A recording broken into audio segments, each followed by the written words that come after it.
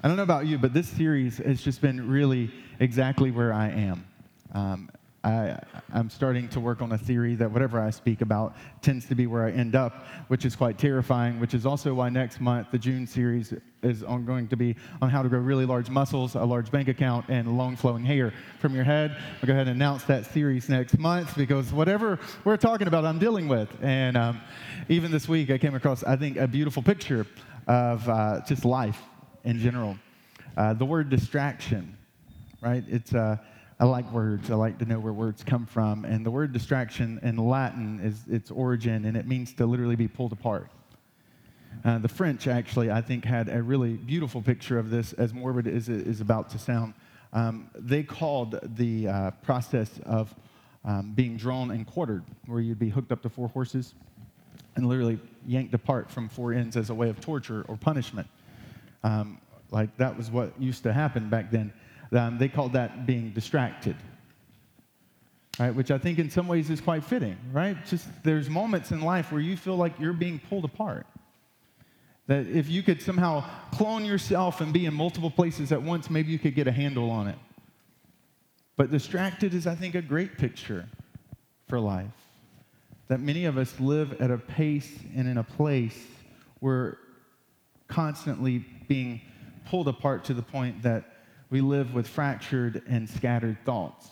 I don't know about you, but in my household, I hear, "Did you hear me?" a lot, because my mind is somewhere else. Or, "Daddy? Daddy?" And I'm like, "Oh, back to earth," because I was somewhere else.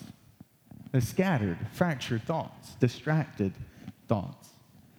And it's not just in my life. I see it reflected in even the subtle things of my life. I don't know about you, but I can sit down sometimes thinking, "Oh, I have 30 minutes. I'm going to watch something." And I turn on Netflix, and I will spend 30 minutes searching for something on Netflix to watch. Does anybody else ever have that problem? Like, Jenny always, she'll walk by, and I'm still there like, she's like, "You're still looking for something to watch?" Like, that's not normal. But that's life. That there's so much in our lives that what happens is we start to reflect this subtle principle that more can lead to less. That having more in our life actually can lead to less of our life because it's so fractured and scattered and distracted. Even some studies that have come out recently, I think, point to this, that today's generation are, like if you were to compare most of our upbringing and how much time we have with our parents versus today's generation and the time that they have with their parents, two studies have come out essentially saying the exact same thing in different ways, that children today deal with parents who work a combined 8 more weeks a year versus what they did in 1979, in a way that makes it a little bit more clear that parents spend 22 fewer hours a week with their children than they did in the 60s and 70s. You do the math.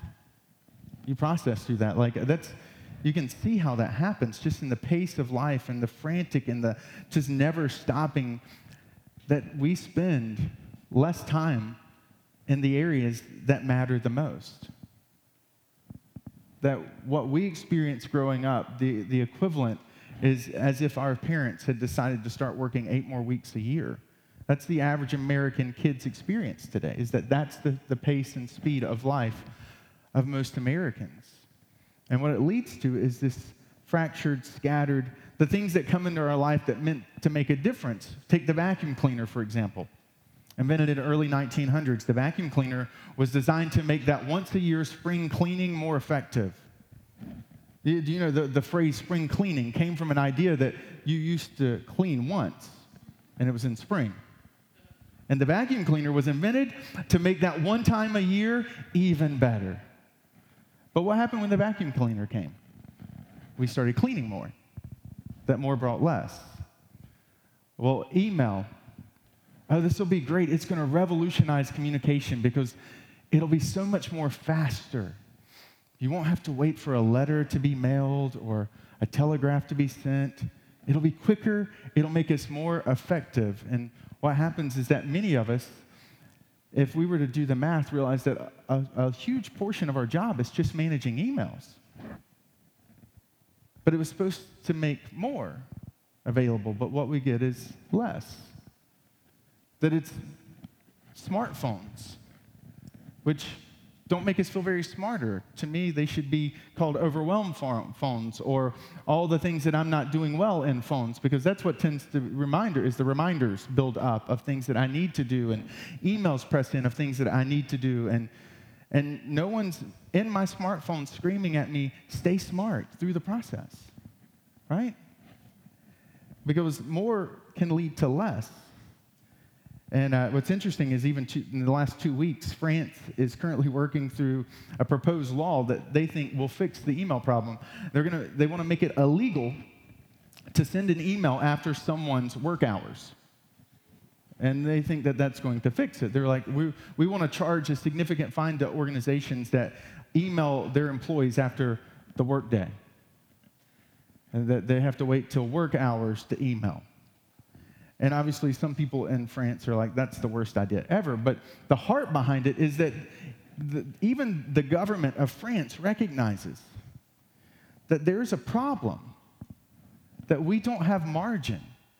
But we don't legislate ourselves into better places when it comes to margin.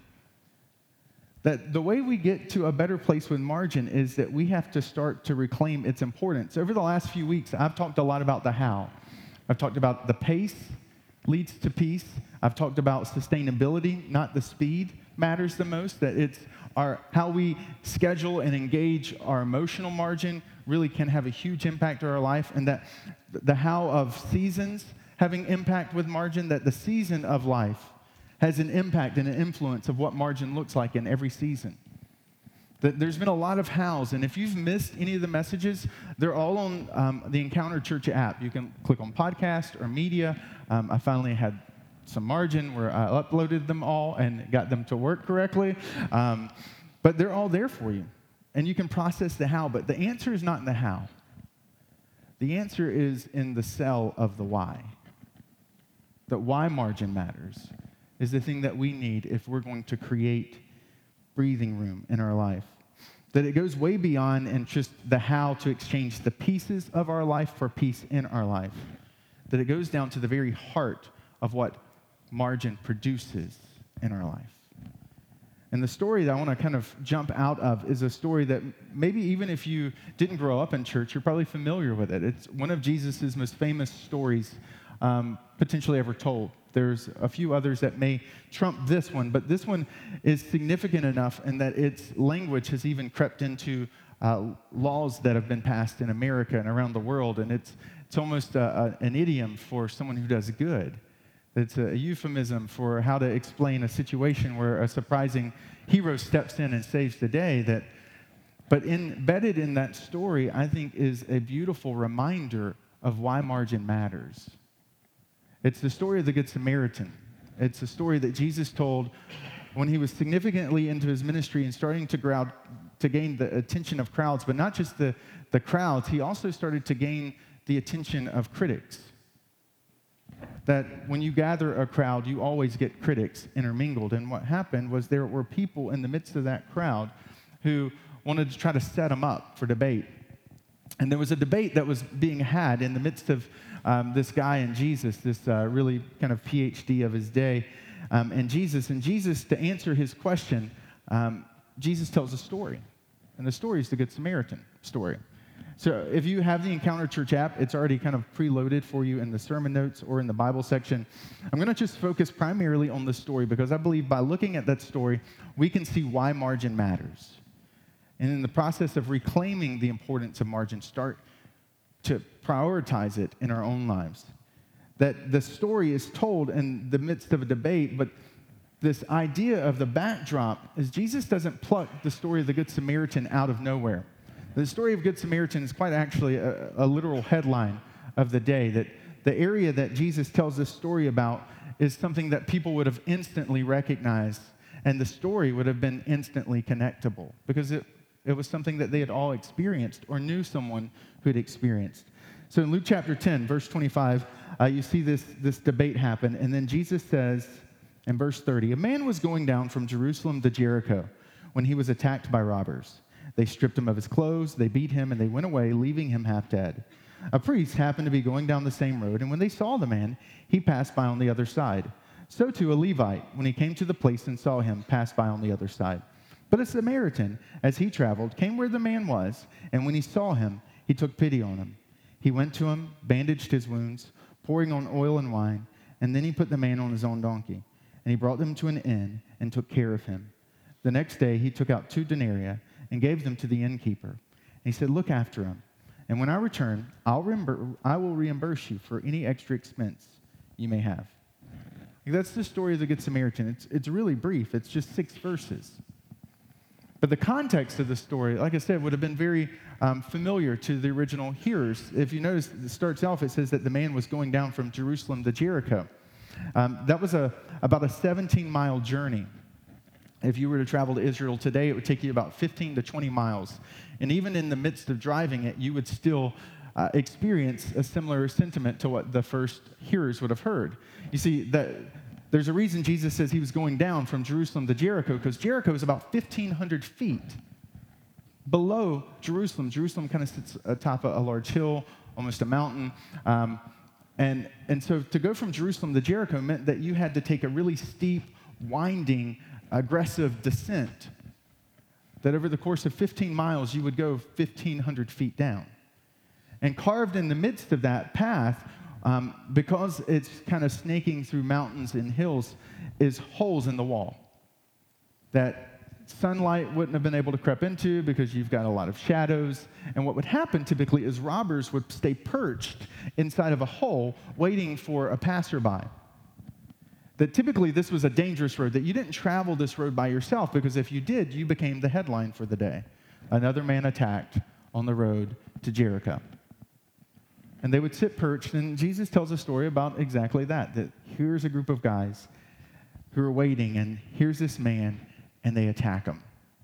And they leave him half dead. He's barely clothed, and he's barely breathing. And then in the midst of that, Jesus starts to tell the story of some individuals. And the crowd hears that a priest is coming by, and they start to cheer because he's going to be saved. And the priest sees him and says no, and he passes on by. Literally, the priest steps to the other side of the road and keeps going.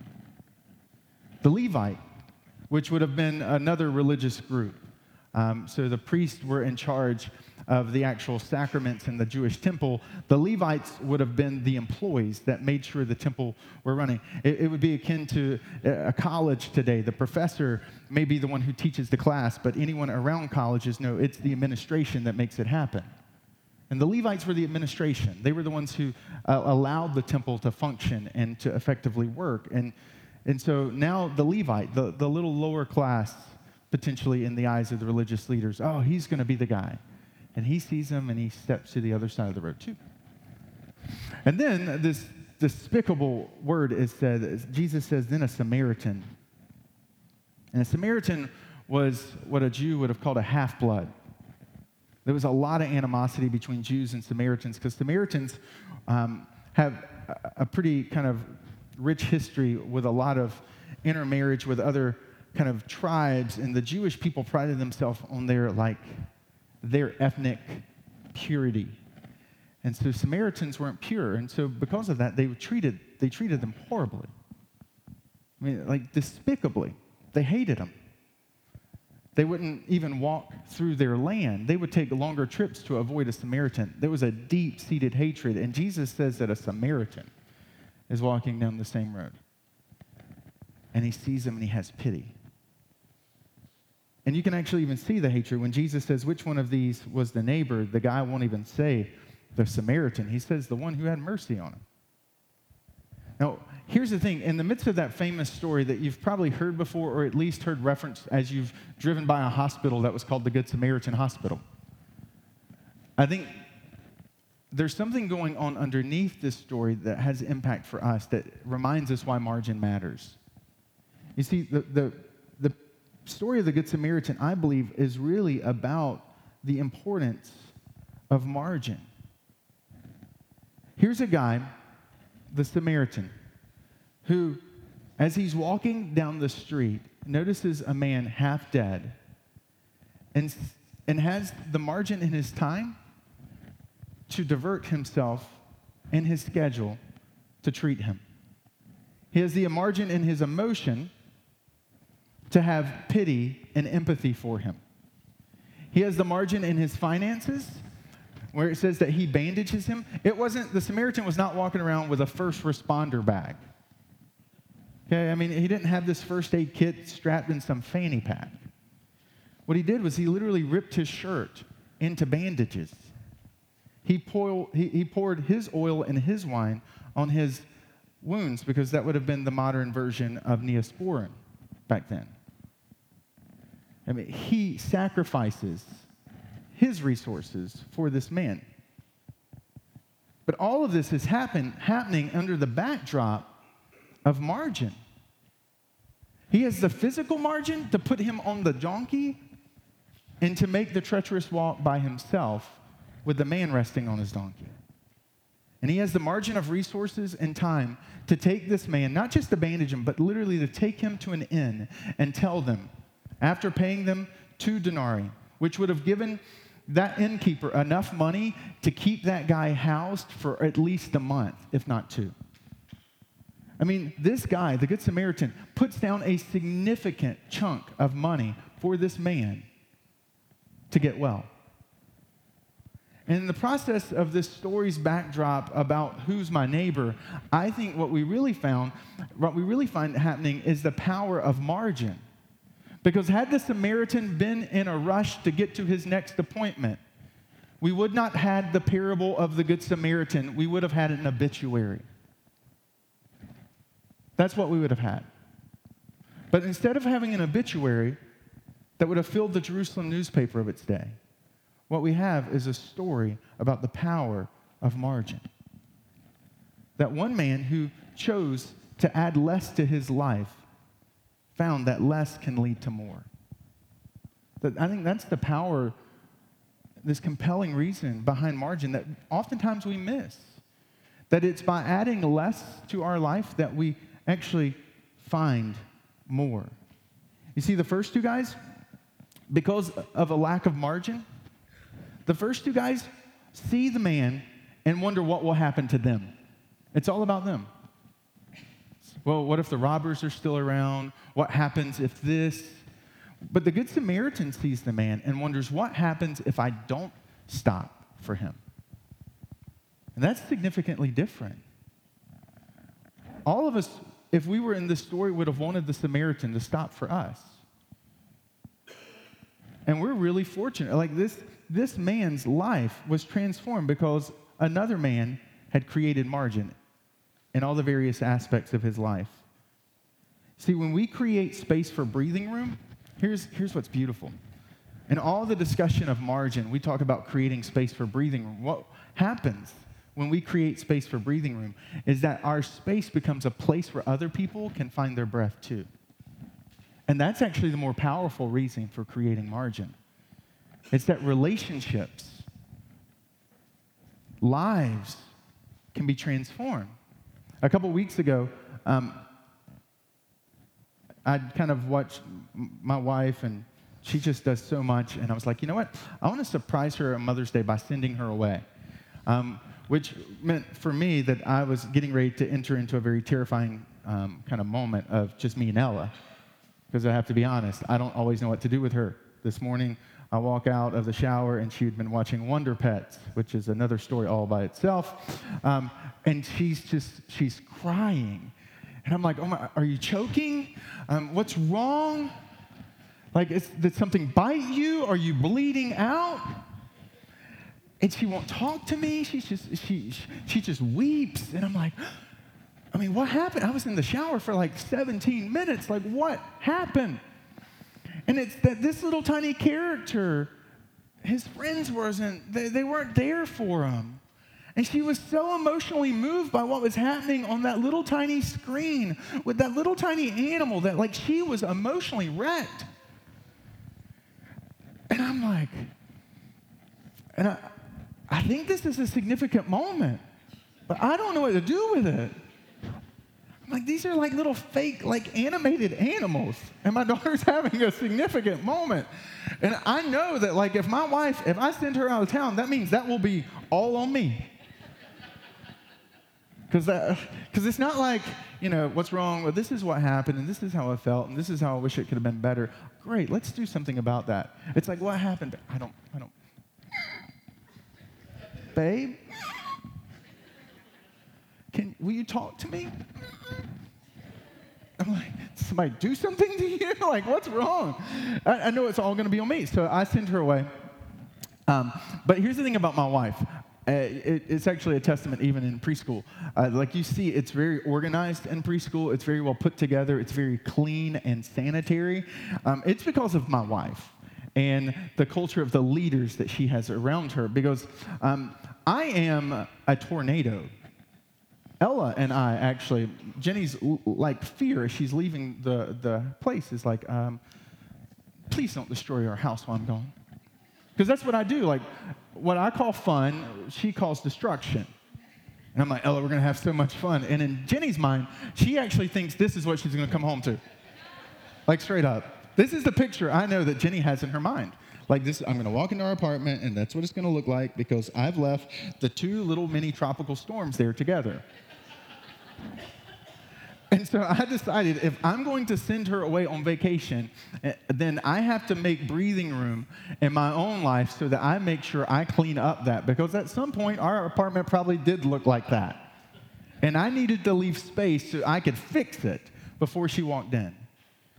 Because margin doesn't always lead to something as significant as a saved life like it does in the Good Samaritan story. But margin does lead to sustained and strengthened relationships and to healthier places. You see, in this guy's life, I think we can draw inspiration that less can lead to more. There was a recent financial report that showed that almost half of middle-class Americans would not have $400 in cash in their checking and savings.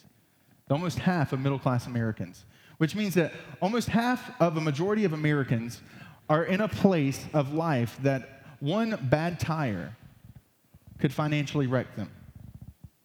I mean, maybe for some of you, that's not where you are, but for others, you're like, yep, that's me. And what less can lead to more looks like in your life, coming out of this life, is that you choose to live on less so that you might have more. That what if your family made a choice to say, we're not going to go out to eat for the next 2 months so that our family is not like the other half of middle-class Americans? That we can get to $1,000, just $1,000 in savings in case there was an emergency. And I saw this in my own journey. Early into our marriage, I'm one of those people that I don't even think about things like that. That's just not on my radar. But my wife really responds to security that comes through having the food to eat and the place to stay that typically comes through money. Right? And so for us to be healthy, we had to create a savings, like an emergency savings account. That's only purpose is to be there in case something does happen. And what we found is by doing that discipline, it creates margin. If you're always living under the pressure that you're just one minor emergency away from financial ruin, that's a pressure and a stress that's constantly eating away at you. And the power of margin is by creating less and adding less to our life, we can find that there's more. I mean, even as a church, we do this. I don't talk about church finances a lot from the stage, but this year, because of your generosity and because of our intentionality and our belief that less leads to more, that we choose to not do certain things so that we can do more things in our community. That over the course of this year, we will give about $50,000 away, both to local, national, and international causes.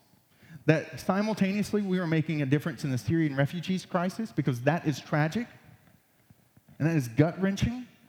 That we're currently right now impacting and helping to provide aid for people who have been impacted by the Canadian wildfires.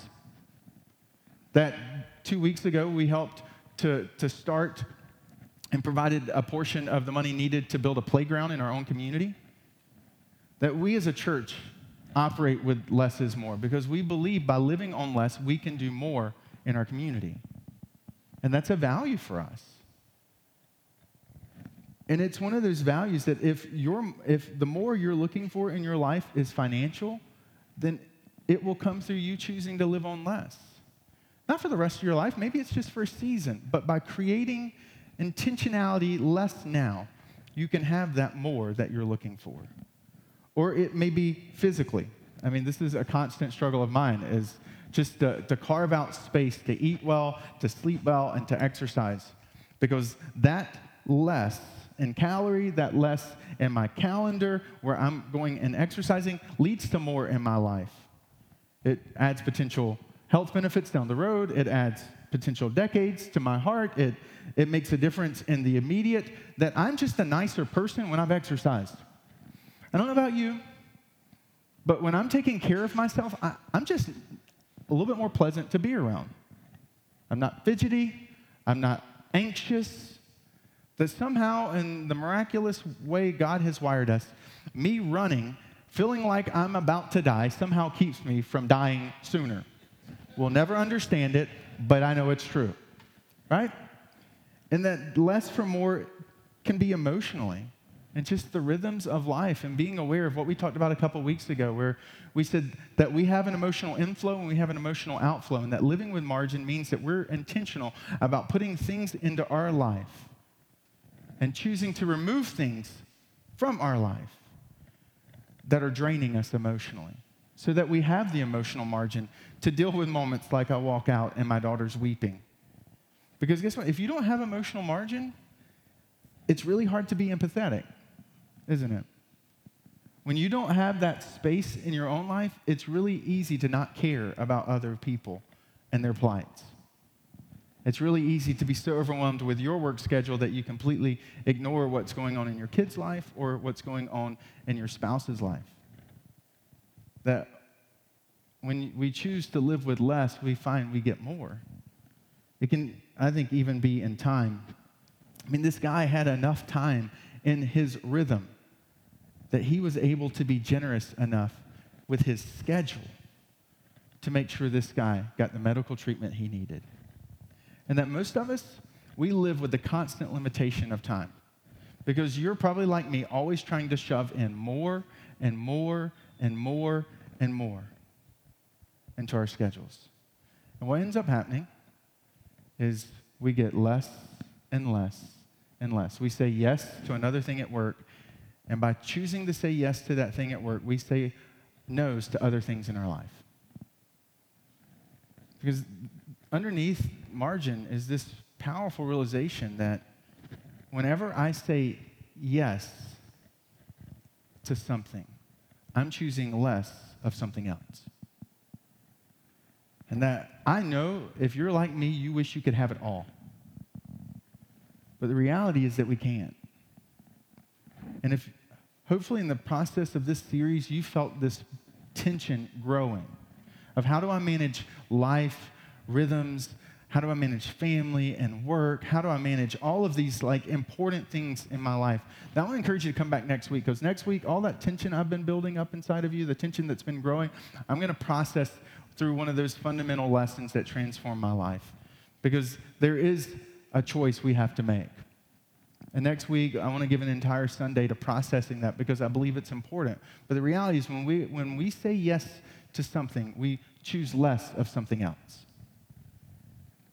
And this man had chosen yes to living under his means, to not scheduling his calendar, to back-to-back appointments, to leaving breathing room. And that meant that he had the resources and the time to make a difference in someone else's life. I mean, less can lead to more, because if we're not aware, if we're not careful, what can happen is we miss out. I mean, most of the conversations that shaped my life were not scheduled. I don't know about you. But those moments that really define me as a human being, they were not scheduled appointments. Those moments where my mom sat me down and said certain things in response to some things that people had said to me, that wasn't scheduled. That was my mom having margin and noticing things about my life. Like if you have kids, we know things are said to them on the internet and said to them on the playground and said to them in the cafeteria. And that if we don't create space, what will happen is that it's just going to stay inside of them. And we'll never know. Some of us are still carrying the weight of secrets, of things that were said and done to us that we never had space in our life to unpack. And we carried it. Mean things, hateful things, ungodly, wrong things said and done to us. But because there was no breathing space in those lives around us that mattered, we couldn't step in to say, hey, what do I do with this? I want to make sure I'm intentional about leaving space in my life so that my wife, my friends, the people who I do life with, my daughter can say, can we talk? Or for me to notice, she's carrying a weight today that I've never seen before. And I want to lean in that and help carry it with her. Because if we're not careful about carving it out, we can make the same mistake that these two guys made, who were okay with what was in front of them becoming an obituary. In fact, to be a little gracious to them, in 1973, there was a published study that was that Princeton did, but it was this really interesting study. They went and took Princeton seminary students. There was about 67 of them. They brought them in and said, we want you to give a talk on the Good Samaritan. And what they didn't realize was that they were actually being set up. This was a social experiment. And the groups were broken down into kind of various groups. And the first group was told, you need to hurry. Oh my goodness, the talk was supposed to start a few minutes ago. You need to go right now. And the way that they were instructed to leave to head to the next building was this alleyway they had to go out and through to get around to the next building. And so when they opened the door, what they found was an individual laying there that the moment the door opened, they were instructed to groan and cough like they were having a medical emergency. The other group was told, you've got a few minutes. Talk doesn't start for a little while longer, but head on over there so that you get there early. And what they found was in the midst of those two groups, what came out of the study is that the people who were in a hurry, only 10% of them stopped for that individual who was faking a medical emergency. Literally, some of them stepped over his body to get there quicker because he was in the way. Of the ones who weren't in a hurry, over 60% of them stopped to do something about this medical emergency in front of them. Because even to not read into all the things about this individual and those two, the priest and the Levite, here's the thing that just from this study I know, that hurry is a hindrance to love every single time. That it's really hard to love well, it's really hard to have margin when we're constantly in a hurry. And that for many of the significant relationships in our life, that one of the things that may be in the way between you seeing the more you're looking for is just the fact that you're constantly in a hurry and you don't have the space to create breathing room. Because in the end, this whole story Jesus told was prompted out of a question about love. Because it's really hard to love well if we're in a hurry. It's really hard to love if there's no margin. But when we are willing to intentionally create breathing room, we create space for others to catch their breath too. And that if you and I are willing, that we can find that the more we're looking for is probably tucked inside of the less that we need to remove in our life. That in the end, the person beside you, the kid that you're going to pick up, the employees and the people and the friendships in your life, they're the reason margin matters.